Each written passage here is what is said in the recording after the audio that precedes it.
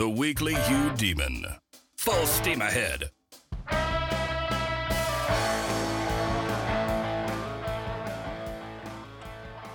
The podcasts over the past year or so have centered around a thing called Existence Strikes Back, or what I call Existence Strikes Back. More technically, it would be the act of existence strikes back. The act of existence being like a Thomistic term, Thomas Aquinas. Or most simply, I might call it the Tao, T-A-O, the Tao strikes back. And then I've been working on that project literally for 25 years. The whole concept is, why does the philosophy of existentialism keep sticking with us? It got popular, with Kierkegaard, got wildly popular after World War II, and it just sticks with us in various forms. And that topic has interested me for years. I started fleshing it out about a couple years ago in great detail, and then I read Ian McGilchrist's The Master and His Emissary, and the stuff in there, I think, perfectly dovetailed with the Existence Strikes Back project and Gnosticism and things I was developing, and the project kind of careened out of control at that point. I'm estimating I'm up at around 80,000 words at this point, spread across, 80 or so essays.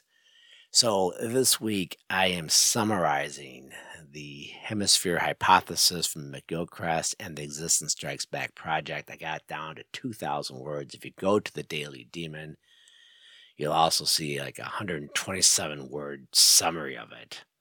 But this podcast is going to be about 2,000 words, and it's just the summary of these two concepts, bringing them together. So we start off with the Hemisphere hypothesis.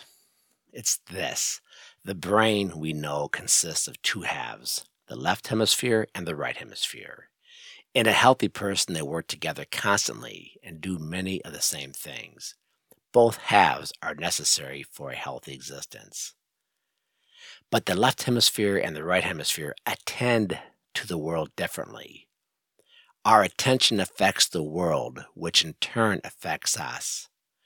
Quote, the nature of the attention we bring to bear on anything alters what we find there, unquote. And that is a constant theme throughout McGilchrist's work. If we pay attention to the world with the left hemisphere, we get a world that looks like the left. If we pay attention to the world with the right hemisphere, we get a world that looks like the right.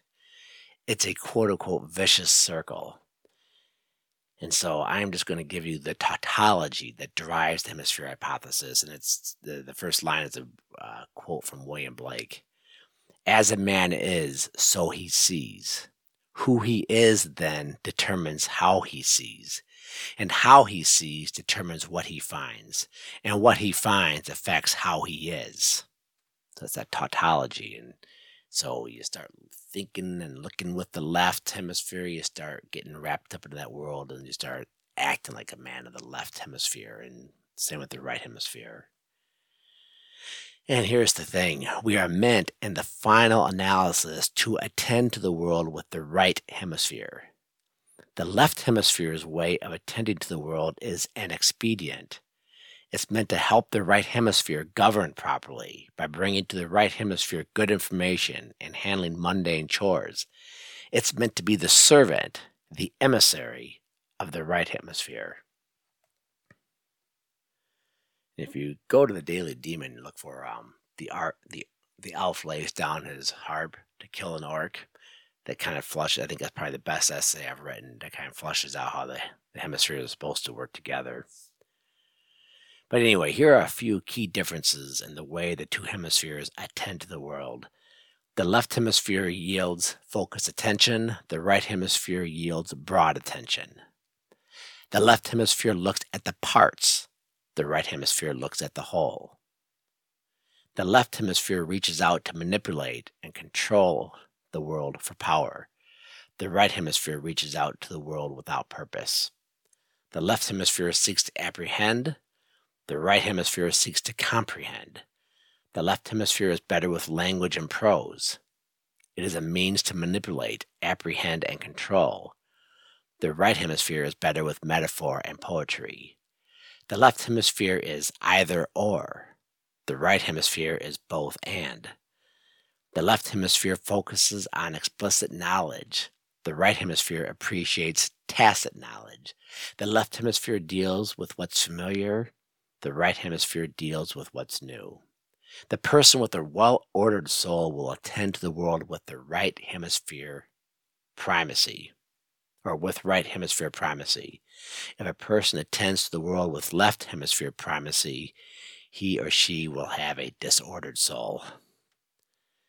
Now shift over to the second major part of this project, the reality spectrum. Reality consists of three parts. First, the Tao, then existence, and then essence. Actually, it's the Tao, essence, then existence. The Tao has been known by many names. Thomas Aquinas called it the act of existence. Zen Buddhists call it the first principle of Zen, noting that if you could name it, it would then be the second principle of Zen. Aquinas was very aware of the elusive nature of the Tao. He recognized it, he respected it. At the end of his life, he got a view of it and was so awestruck, he quit writing, telling his friend Reginald that everything he had written was mere straw compared to what he had just seen. And this is from a man that even secular historians and philosophers consistently recognize as one of the greatest thinkers of all time. But it was fitting that Aquinas quit writing. Language is the province of existence and its qualities, essence, traits. It is also the province of the left hemisphere. Part 3, the Great Rejection. Aquinas was the pinnacle of Western civilization.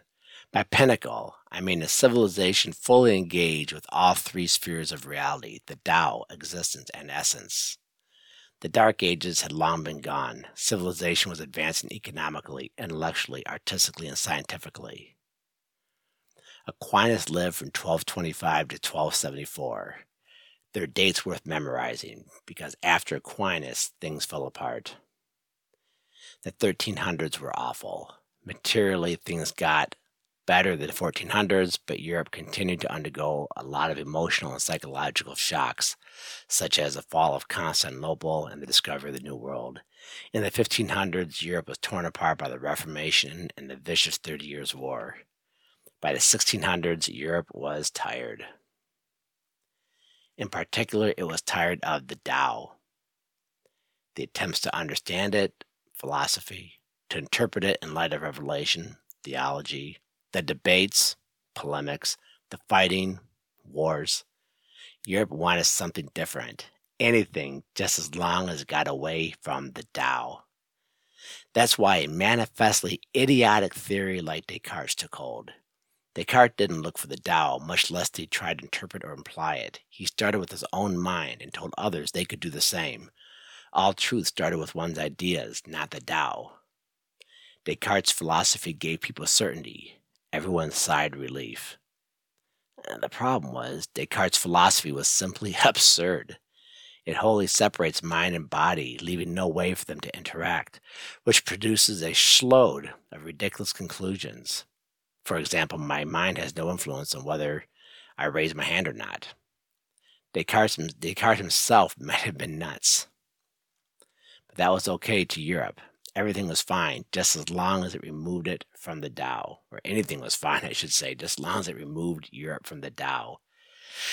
Tao fatigue is also why the highly questionable empirical approach of the other major pioneer of modernity, Francis Bacon, became so popular. Excuse me. Bacon said everyone should put aside the grand ideas and just focus on things that can be observed. We should build from the smallest to the greatest, induction, not build from the greatest to the smallest, deduction. Between Cartesian rationalism and Baconian empiricism, the Tao was effectively sealed off. First, the intellectual classes rejected the Tao, and then the rejection filtered throughout popular culture. It was a thing I call the Great Rejection. Modernity is the Great Rejection. It is the rejection of the Tao. You see, the mere acknowledgement of the Tao induces a sense of existential humility. No matter how much knowledge or control you have, you're always confronted with that great nameless thing that you can neither know nor control.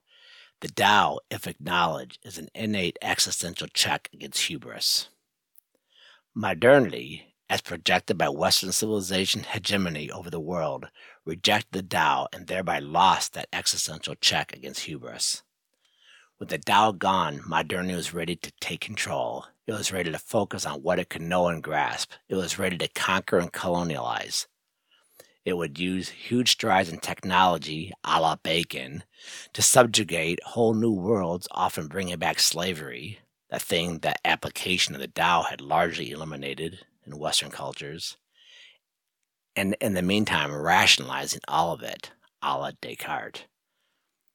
Modernity has been a parade of rationalized systems, ersatz religions, men with absolute confidence in their ideas, thanks to Descartes, and science, thanks to Bacon, constructed their own worldviews and, no matter how ludicrous or evil, believed in them. The great Austrian philosopher of history, Erich Vogelin, identified the great rationalized systems, the ones designed to apply special knowledge to effect a change in the human condition, as various forms of Gnosticism, progressivism, communism, fascism, scientism. Gnosticism particularly afflicts the left side of the political spectrum, but the right isn't immune to it, and even strains of libertarianism, like Ayn Rand's objectivism, are contaminated by Gnosticism. The results of these rationalized systems have been awful. Exhibits A and B, the Holocaust, and Stalin's purges and liquidation of the kulaks. But there's also a slew of other exhibits, ranging from nuclear weapons to environmental degradation to the general feeling of angst and hopelessness that has wholly swallowed Western Europe and its apparent death wish, as exemplified by its childlessness and the European Union's policies. Each rationalized system creates new gods, absolutes that must be obeyed within their rationalized system, and if anyone contradicts the rationalized system, F them. They're disputing or otherwise falling outside of the rationalized system and can be killed, or imprisoned, or marginalized, or ridiculed, or deplatformed. Tens of millions of people have died because of it. People are anxious about it, resulting in shockingly high rates of depression and mental illness because they've lost touch with full reality. Freedoms are lost as ideas that run counter to the rationalized system are suppressed. Efforts to suppress the ideas are the hallmark of a rationalized system that is closed off from the Tao, because the system must close off any contact with full reality in order to sustain itself, and indeed isn't even aware that there is more reality than what it comprehends. It's a mouthful. If you go read the article, read the essay, the show notes, might make more sense. Now, here's the thing. Rejection of the Tao is a left hemisphere principle. And by the way, left hemisphere and left side of the political spectrum have nothing to do with one another. It's just a coincidence, I think. It's a coincidence having to deal with where the left and right political spectrum came from during the French Revolution. Here it's just a coincidence. Anyway, but again, coincidentally,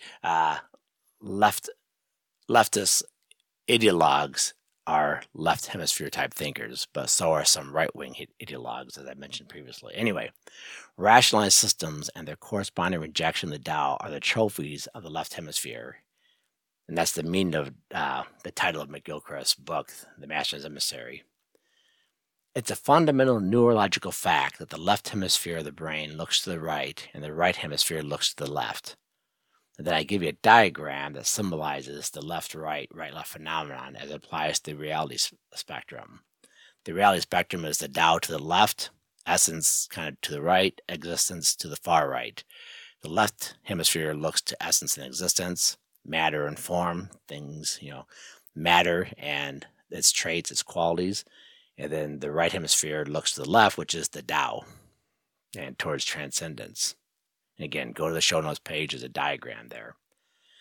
Transcendence and the Tao are elements of the left side of reality. They are prior to immanence, essence, and existence. They are best apprehended by the right hemisphere, which looks to the left. The left hemisphere looks to the right and is occupied with essence and existence, things and their qualities. The left hemisphere is, by its nature, closed off from the left side of the diagram, the Tao and transcendence.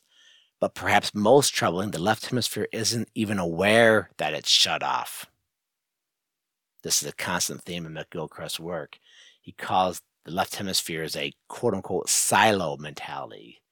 And here's his quote: "The left hemisphere not only clearly does not know what it is talking about, but behaves as though it knows perfectly well. It is confident and unhesitating, even when it is talking about something of which it knows absolutely nothing. The left hemisphere, therefore, is entirely comfortable proceeding as though it's in complete mastery. It's hubris. In fact, it might be the essential characteristic of hubris, closure to anything that is not within, compatible with, one's own thoughts. It's a kind of existential solipsism, where everything's in your own mind, going back to Descartes." Well, next section is the Tao strikes back.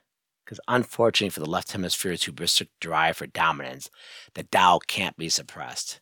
It's part of reality and indeed is the ultimate reality, so people have an innate desire to find it. The past 200 years have seen scores of efforts to recapture the Tao. Here are just a few of its manifestations: the rise of the occult and irrationalism, the popularity of existentialist philosophy, especially Albert Camus, the ongoing popularity of existentialist literature like Flannery O'Connor and Dostoevsky, the popularity of Zen, the intense attraction of St. Teresa of Lisieux's Little Way, the character of Forrest Gump, Jack Kerouac, Aldous Huxley's Doors of Perception, the current renewed interest in psychedelics, today's cottage industry of advice for escaping modern culture and the state, Michel Foucault's counterconduct, and postmodernist thought in general. Last section, we are today suffering under the minotaurs of the left hemisphere. You see, today's political battles aren't between Republicans and Democrats. They're not between the Beltway, Washington, D.C. and Wall Street, and the rest of us. It's not between the 1%, the Ivy League, Silicon Valley, Hollywood, Wall Street, Washington axis of powers. It's not between the 1% and the rest of us, the 99%. It's between the minotaurs of the left hemisphere and everyone else. And the minotaurs of the left hemisphere are winning big time. They have either won altogether or are nearing the end game. Although the Blau can't be blotted away, truth will out. Artificial intelligence, which is the most extreme tool devised by the left hemisphere to date, might signal the end game, when the left hemisphere will wholly stomp out the Tao by wholly stomping out humanity, just as Lenin and Stalin tried to stomp out the Tao through mass murder and imprisonment in the Soviet Union. In the meantime, left hemisphere minotaurs are riding over Western culture and increasingly all other cultures, which are squished by American military dominance if they resist. The modern Gnostics, scientists, tech moguls, and Wall Street bankers, they're all captured by their left hemispheres. It's all they know and all they care about. Everything else is bunk. They can't see the Tao, they can't feel it, and people who think they can are delusional, superstitious, and otherwise beneath contempt, and must be, ignored, ridiculed, and otherwise marginalized by the left hemisphere axis powers. As always, thanks for listening.